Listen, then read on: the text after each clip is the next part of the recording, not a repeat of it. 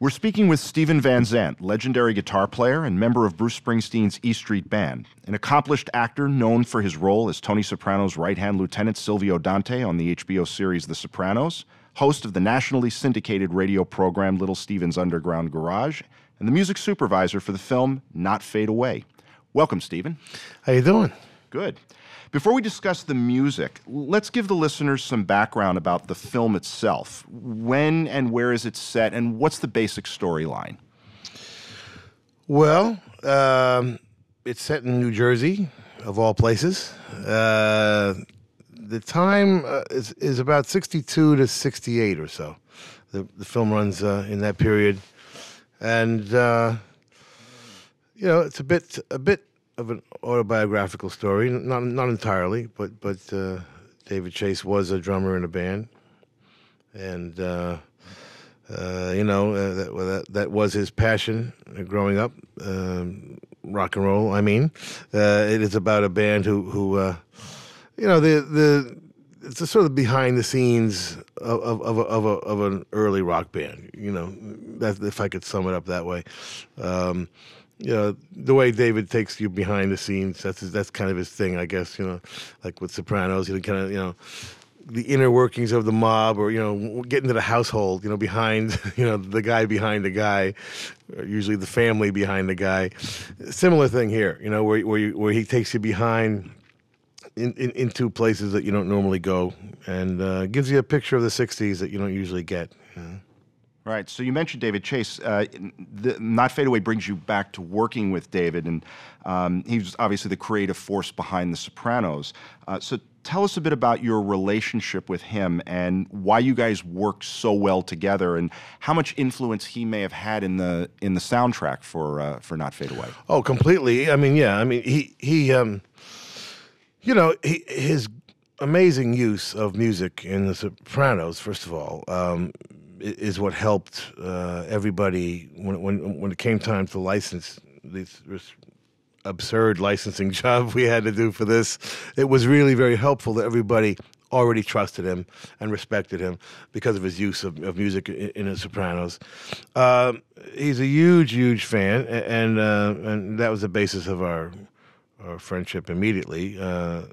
Talking music, and he talked about this film for a long time. It was sort of a passion project, and so that was, the basis of the friendship was, he wanted me to be in the show. He was the one who basically thought I could become an actor, because of the way I think the relationship was communicated from the E Street Band. We were kind of the Rat Pack of rock and roll, with myself in the Dean Martin role, and Clarence, a very inflated Sammy Davis. So we were never a sort of a faceless, backup band. We were always had a lot of personality, and I think he sensed from that, I guess, that he felt like I was already an actor, and so. It was due to him that I became an actor, and now I got a new TV show as well called Lilyhammer. I'm doing it in Norway, and it's due to him. And anyway, the music part of it was all him. As far as we discuss all the songs, but in the end, he picked all the songs that are in it. He picked what songs the band should do, and I was there just for feedback. I had a little more experience when it came to some of the inner workings of what happens with a band, even though he was in one. He didn't really need much help. So I was there, just as a somebody to bounce ideas off of, and like that, Right. So when it's done right, music has the power in a film to actually kind of be a central character. Do you think that was accomplished in Not Fade Away? Is the music like almost a character itself? Without a doubt. Absolutely. I mean, the whole thing, the reason he did the film is the music, The interesting relationships between the characters is just pretty much real life and very, very accurate as to relationships, for instance, between the kid and his father.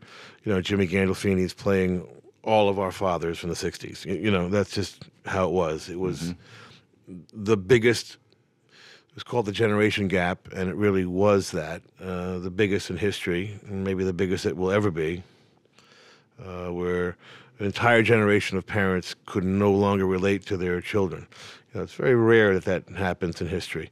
You know, like I say, I don't think maybe never quite as dramatic as that moment. So that is something David just does automatically. He has that wonderful sense of writing about relationships and family and all that. I don't think anybody's ever been better than him at that.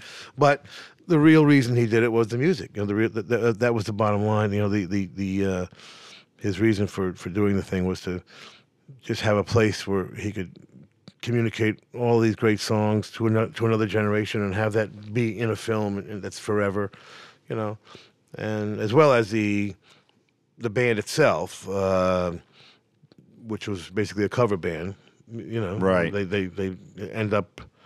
Well, I don't want to ruin the story for everybody, but by the end of the film, they write one song. And, Right. You know, but they're evolving through the film.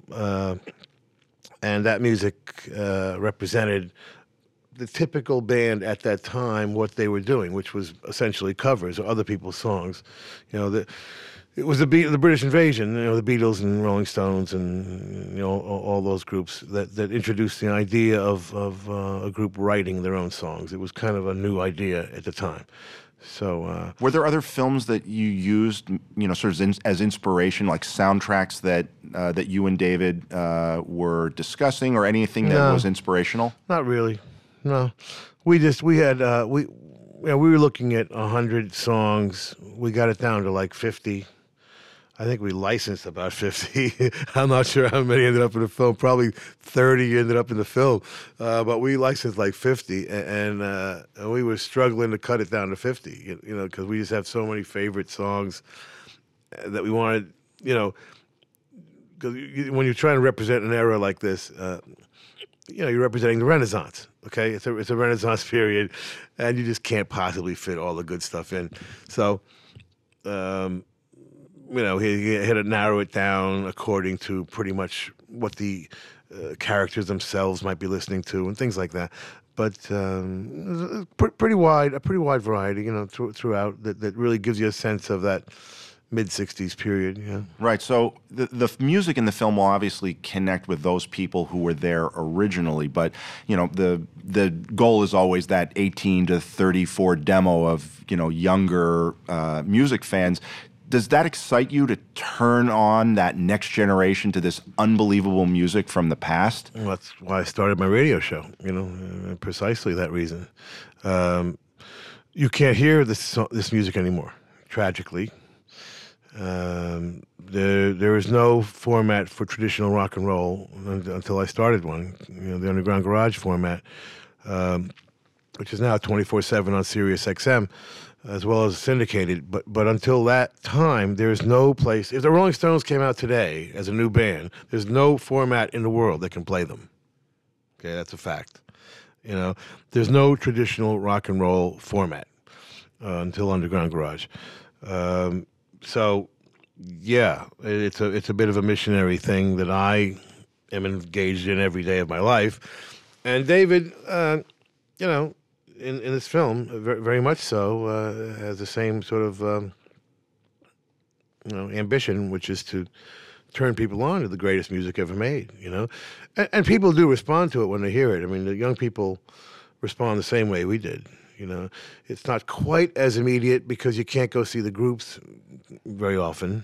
You know, only a few are still playing, unfortunately. But other than that, you know, the music itself is truly timeless. I mean, you know, that 20-year period of around 51 to 1971 will be, I think, studied for hundreds of years to come, personally. Right. So as an extension to that, you know, if a kid came up to you with a $100 iTunes gift card and they said, I don't know what to do with this, but, you know, help me. What are the essential albums that I should buy? Like, what are some albums that you think, you know, from this period of time that's like, hey, you gotta have these. Like, you can't consider yourself a music fan without owning these albums. $100 is not enough, but we can start. I mean, you know, you want to. I think I would probably suggest the same way we were turned on to the roots and the originators of rock through the British invasion. I would probably suggest that same way in. You know, I would suggest start off with the Beatles' first album, the Stones' first album, the Who's first album.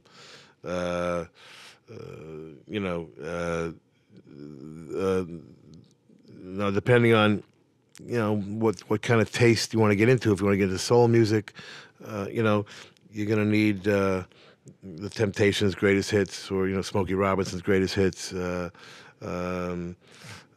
know, there's Bob Dylan's, you know, you really need his first 7 albums, but you know, it's like the Stones. You really need the first 10 albums. You need all the Beatle albums. But you know, start off with Bob Dylan. I would have people start off maybe with Blonde on Blonde or Highway 61. The Stones, either the first record or 12 by 5, which is my favorite, their second album. Same thing with the Beatles, either their first record or their second record, which the Beatles' second record was the first one we heard. It was actually called With the Beatles in England, and we got it as Meet the Beatles. We were told it was their first album, of course, but it was their second. And at that point, I don't want to get too complicated here for you, but basically the English records did not include a lot of singles and EPs. So there were 3 American albums usually for every 2 British. So that's why the configurations were all different. You know what I mean? And now they're trying to straighten it out. I mean, we usually use the Beatles configurations from England as the official ones, but we use the Stones configurations from America as the official ones. Oh, that's interesting. Yeah, because the 2 of the greatest Stones albums don't exist, which is 12 by 5, the second album, and December's Children, the 5th album. Oh, right. Yeah, those are 2 of the best albums. Now, they don't exist in England. Right. You know, so you know, you tend to use the Stones as American versions and the Beatles English versions. But anyway, you know, you pick 1 or 2 from the early days of those guys, and like I say, some soul music. You know, and then you get turned on to, you know, if you want to get Muddy Waters' greatest hits, you could do that. You know, or Howlin' Wolf's best of. A lot of best of records would probably get people started. Well, certainly lots of great recommendations there. You mentioned the Stones, and there's something very cool that you did with the soundtrack album, which is that you got Andrew Loog Oldham, their original manager and producer, to write the liner notes, which I think is really cool. So talk a bit about you know, how that came to be. Well, Andrew's one of my DJs on Sirius XM. He is really my main DJ. He's the star of the entire station. I liked him so much as a DJ. I have him on every single day. He's the morning jock, and then he has a weekend show as well. You know, it seems like his whole life has been. Yeah, he's just one of those guys that's just a really great, you know, raconteur. I mean, I wanted DJs that were not necessarily DJs, but more first person, could tell first person stories. You know, I didn't want somebody telling stories somebody else heard or, you know, you read. I wanted guys who could actually tell stories first person. You know, I was there with Mick Jagger at this party, and you know, and this girl came in, and we all were trying to, you know, get with her, and you know, and that turned out to be, you know, Marianne Faithfull, who then recorded one of the Stones' first compositions, As Tears Go By. It's much more fun when you're hearing it first person, you know. Anyway, he'd become one of my best friends, and just one of the most, probably one of the very few living legends that actually was there for the entire history of rock, and he's also interesting because he came from the fashion world, And there's a very, very deep fashion connection with early rock and roll, which he talks about in his excellent books, which need to be, he couldn't find an American publisher for these are the greatest rock and roll books like ever, okay? And they couldn't find an American publisher for them, which is really incredible. I think he just did his third. It's like a trilogy. And fantastic books talking about his early days with Mary Quant, the fashion designer, and how the entire English rock and roll scene could have emerged from that fashion scene and all that. Anyway, he's very, very learned, very, very wonderful sense of humor, very cynical, very funny, and he wrote some of those famous liner notes in his. Anthony Burgess Clockwork Orange style, or occasionally his Allen Ginsberg Howl style. He was so he wrote the liner notes for Not Fade Away, and we also had some fun. We had to teach the band how to play.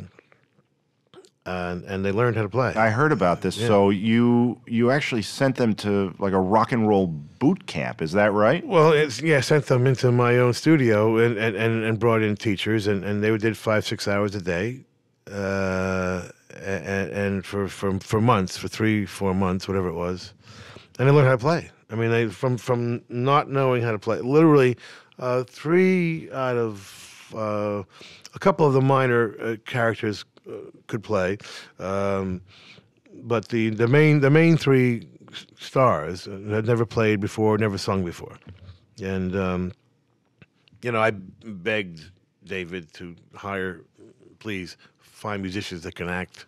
And of course he didn't. So we had to teach them from scratch, and they learned. I mean, it was amazing. What took me like 3 years took them 3 months. I was like, how's this happening? But they actually learned how to play, and which is why it looks totally authentic in the film, because it is, and even better, it's them singing, which. Maybe it's just me, but it's very rare that I see an actor singing in a film and find it believable. I don't know why that is. It's a hard thing to sort of fake. Usually, I guess, it probably occurs to the actor to have to do something to in other words, you have to act like a singer. Which is. I think a common problem, and in this case, I mean, it was wonderful because it actually is them singing, so it's as authentic as can be, and that was important to us. You have to believe. If you don't believe these actors are a band, then the whole film kind of falls apart. So we were very, very, very. Makes it probably hard for the viewer to really believe and get lost in that story then, right? Yeah, if it looks kind of phony, I would think so. I mean, audiences can be great and dismiss these things, but in this case, you don't have to. I mean, it's just totally believable from day one. And because they rehearsed and learned how to play for 3-4 months in my studio before we started filming, they started the show as a band. They started the movie as a band, for real. And that really, I think that really paid off. It made it was one thing David did not have to worry about, and that's what you want to do as a friend, as a music supervisor, as a producer, whatever you want to call it. Your main thing is to try and realize the visionary's vision, help him realize the vision, and then let him concentrate on the things that are going to be a lot more difficult. So let's talk a bit about how you actually prepare for something like this, because there are billions of playlists out there, but a really great soundtrack is a work of art. And you obviously have the experience of the underground garage and all of those years playing with Bruce in the band and other projects you've worked on. But how do you prepare for a project like this, which is effectively trying to marry music up to specific scenes to expand that emotion that's going on the screen? Yeah. Well, my whole life has just been, a rehearsal for this movie, basically. But you know, you don't really know until you do it, which was part of the challenge of this particular licensing job, because, as you know, or may have heard, when it comes to licensing music, usually it has to be very specific. You're very specifically, you're saying, I want this song, and I want 27 seconds of it from this point of the song to that point in the song for this scene. That's just how it's done, right? Generally. And this was one of those cases where I'm calling up whoever, Jeff Jones and the Beatles, the other Apple, Yeah. and, or Jody Klein at ABCO, or with the Stones, or whoever it may be, and I'm saying to them, listen, and these guys don't give songs to anybody ever, very, very rare, or if they do, it's very expensive very if they expensive, do. very, very expensive. And, we had a situation where we're going after 50 songs, and we're trying to do what's called favored nations, which is keep everybody, around the same price. And, and I'm saying to these guys, listen, we want a Beatles song, but we don't know which one. We don't know where it's going to be exactly, but trust me, it's going to be cool, and these guys were, they would just laugh, like this is. If it wasn't for David Chase, man, forget it. So it was really helpful that they really trusted him, and it was a challenge, to do that. But how do you marry a song with an image? You got to try it. You can guess, but we try. We just tried a lot of things, and he's more, even worse than me. He'll try. He'll just keep trying things, even after I feel something's working really great. Well, let's just try this one more. Right. Very critical of the process. Yeah, he's as detailed as it gets. I mean, really, he really is. I mean, I thought I was a fanatic. I'm easy compared to him. So, but we were a rather formidable duo because not much. We don't miss much. We had every single detail as close to it as we, the right guitar in the right year, the right guitar strings, the right picks, the right microphones. I mean, you name it. We tried to be as specific as we could be, and that's not necessarily something the audience, is gonna know. But we all, they'll probably feel it. You always feel like the audience is gonna it's just gonna look right. It's gonna feel right. And maybe you don't know why it feels right, but just when the details are exactly precise, it just feels better. And that's what you want to do. You want to allow the audience to take that trip. That's the whole point of filmmaking, isn't it? Transport somebody somewhere else. And yeah. So you wrote an original song that the Twilight Zones, the fictional band in the film that they performed, called the St. Valentine's Day Massacre. What's the significance of that? And there was just the one song. So what was that about? It was funny because I had originally started it as a demo.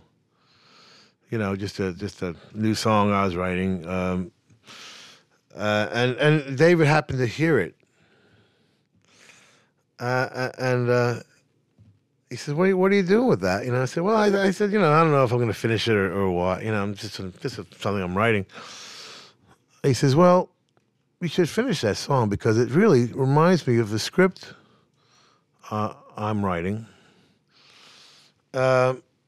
Coincidentally, had that same little bit of a timeline in the song. It talks about, I think, Thanksgiving and Christmas and New Year's. I think it is. He said, I have the same kind of thing in the script, and he just kept listening to the song and calling me, saying, "Listen, this song's just, I love this song."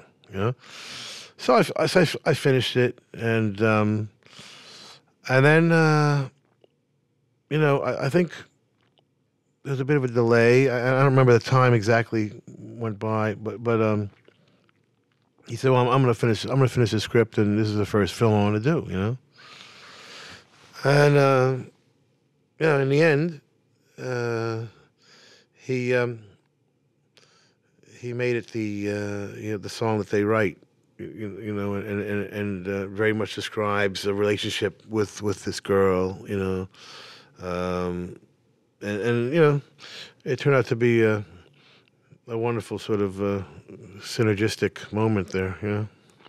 Yeah, the music of Bob Dylan is featured a couple of times in the soundtrack. In one instance, the Twilight Zones, they cover Subterranean Homesick Blues.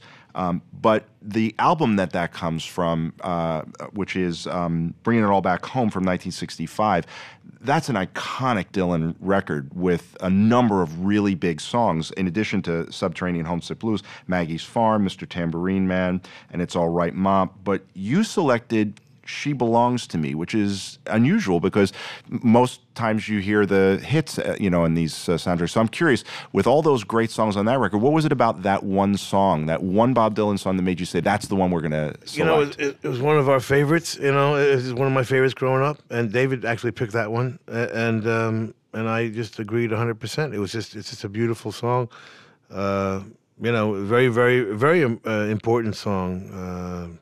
I wouldn't say it's not necessarily a lesser known song than Maggie's Farm or anything else on that record.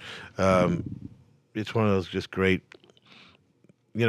Bob got known for his reality-based lyrics, which would in fact change the world and change the world of pop music forever. In fact, it was his lyrics coming from that blues tradition and folk tradition of more socially conscious type lyrics that would influence the Beatles and Stones, and between those three create the art form of rock. I mean, that came directly from Bob's lyrical input, which was completely unprecedented. Up until Bob, literally the entire world was love songs and nothing but. So he got famous first as completely changing folk music. They just radicalized folk music, and they didn't even like him until his second album, and really didn't fall in love with him until his third album, The Times They Were Changing, and then. Just as the folk music world is starting to get used to him, of course, he plugs in and abandons them. That Bob, he's a character. But anyway,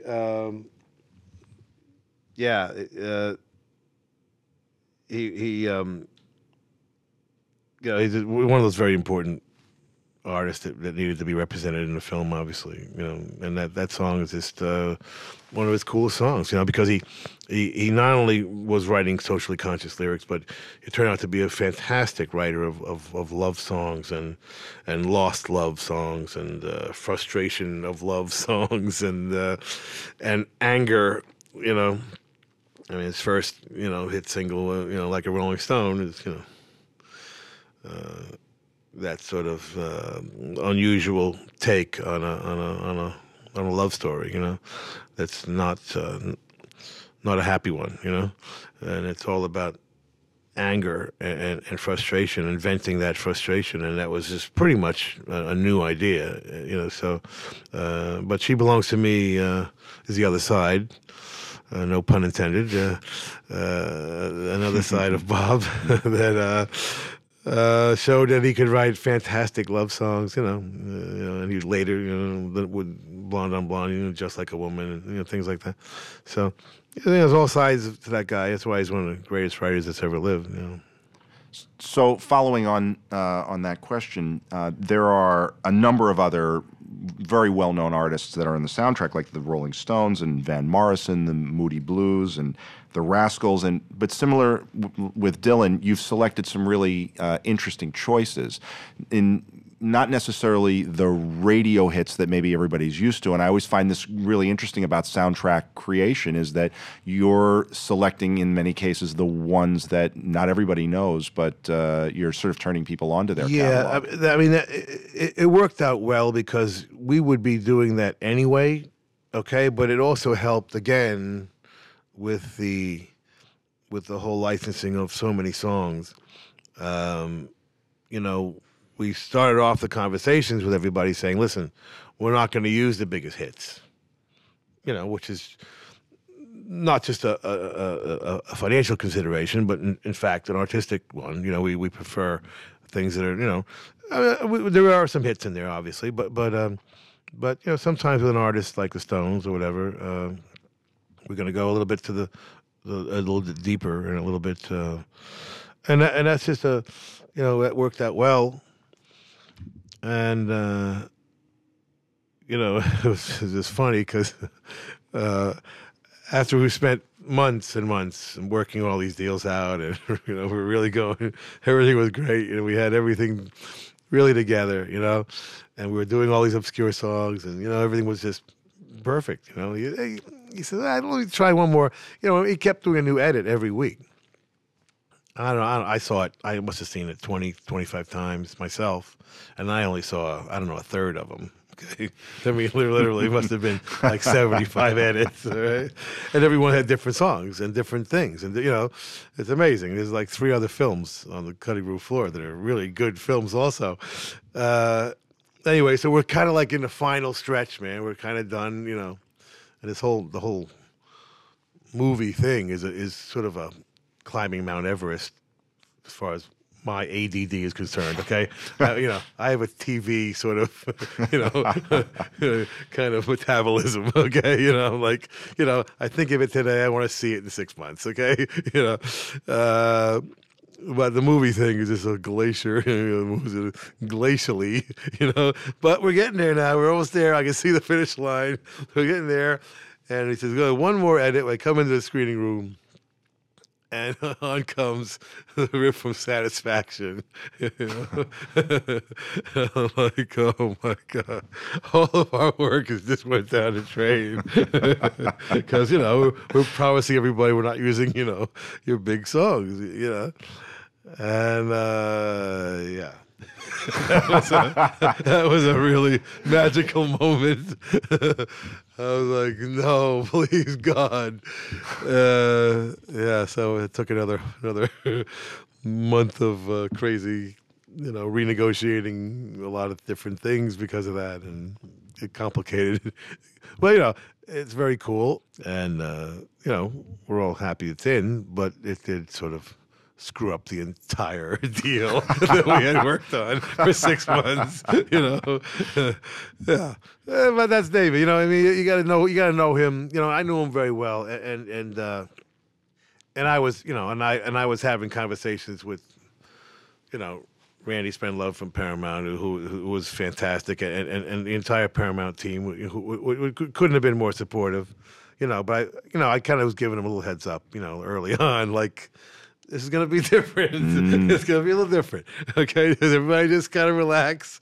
Because it's not going to be like, you're used to. I mean, he's just not a typical, artist. And, I happen to just, from hanging out with him for 10 years, I kind of got a sense of, he just breaks the rules. He doesn't care about the rules. He's just going to do his thing. It's, he's creating things that are forever, and if it's going to be forever, it's got to be right. That's his sort of attitude, and you go with it or you don't. But everybody was very, very supportive all the way through, and it's great. Yeah, I want to ask you about another interesting choice on the soundtrack, which is that the soundtrack is period specific, and all of the songs, it seems, are correct for that period. But there was one interesting choice, which was the Sex Pistols cover of the Modern Lovers song "Roadrunner." So I want to know what happened there. How'd you pick that one? Funny you noticed that. Well, this is David again, and David Davis picking most of these songs, and that was certainly his choice. This is a moment in the film that I really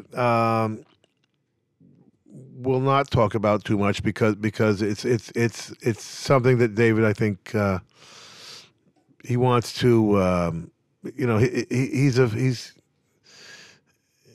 the kind of guy who. And it was true with Sopranos as well. He likes people to think a little bit. He likes to engage the audience. He doesn't like to underestimate the audience's intelligence. He likes to treat the audience like intelligent adults and encourage them to participate in this artistic interaction that art is, rather than the passive sort of lie back and here we're going to just spoon feed you whatever, that's just not him. He's just like everybody needs to participate here. If you want to get, if you want to really get everything out of this that we're putting into it, then you gotta be part of it yourself. So. It's something to invoke thought, as it did with you. Obviously, it's working. Yes. But, and I think it's up to, people to decide what that is about, at that moment. Obviously, a very conscious decision, as you would imagine. It wasn't an accident. So he intended to suggest something, and what that is up to the audience to decide. Right. You touched on this a bit already, but I want to just dig a little bit deeper. Obviously, when you are putting a soundtrack together for a film, you are licensing lots of music that doesn't end up in the film, and you've talked about David's multiple versions of edits. What that's not in the film would you have really loved to have seen in the film, but maybe because it was too expensive to license or there just wasn't enough time in the film? What's missing from it that, if you had the extended director's cut, boy, would I love to see these songs in it? I hate to say this, but I'm not sure what's in it and what's not at this point. I think I'd have to really see the film to make sure what's in and what's not. I've seen it so many times. I'm not sure what's in and what's not in. I can tell you, we didn't miss much, man. I mean, honestly, I don't remember. I'm trying to think now of him cutting out a scene or cutting out a song that I really missed, because we had some heavy discussions. I mean, we're not shy, okay? So we have some knockdown, drag out moments, with every single song, making sure that we really it's the right one and that we feel very strongly about it. An awful lot got in. I got to tell you. I mean, we really did well getting almost everything important in that I can think of. She Belongs to Me got in, but Subterranean Homesick Blues was one of the ones the band were playing and actually Ride On Baby also got cut. That's right, which was a cool one. Now they're on the soundtrack. Actually, they're just not in the film itself. Yeah, you're saying. Yeah. So sometimes things will end up on a soundtrack that maybe occasionally, and I think I know the case of those two. So the band did it's a cool version of "Ride On Baby" by the Stones. It was a very rare, unusual track that was not a hit at all, and most people don't even know it. But no, honestly, I'm really quite happy There's nothing that really, I can honestly say I'm disappointed in. I mean, it's really turned out great, you know? All right, last question for you. What are you listening to these days that's inspiring you? Well, I've been up to my neck listening to every single Rascals album over and over and over because we're bringing them back in December for 6 shows. No one's seen the original group in 40 years.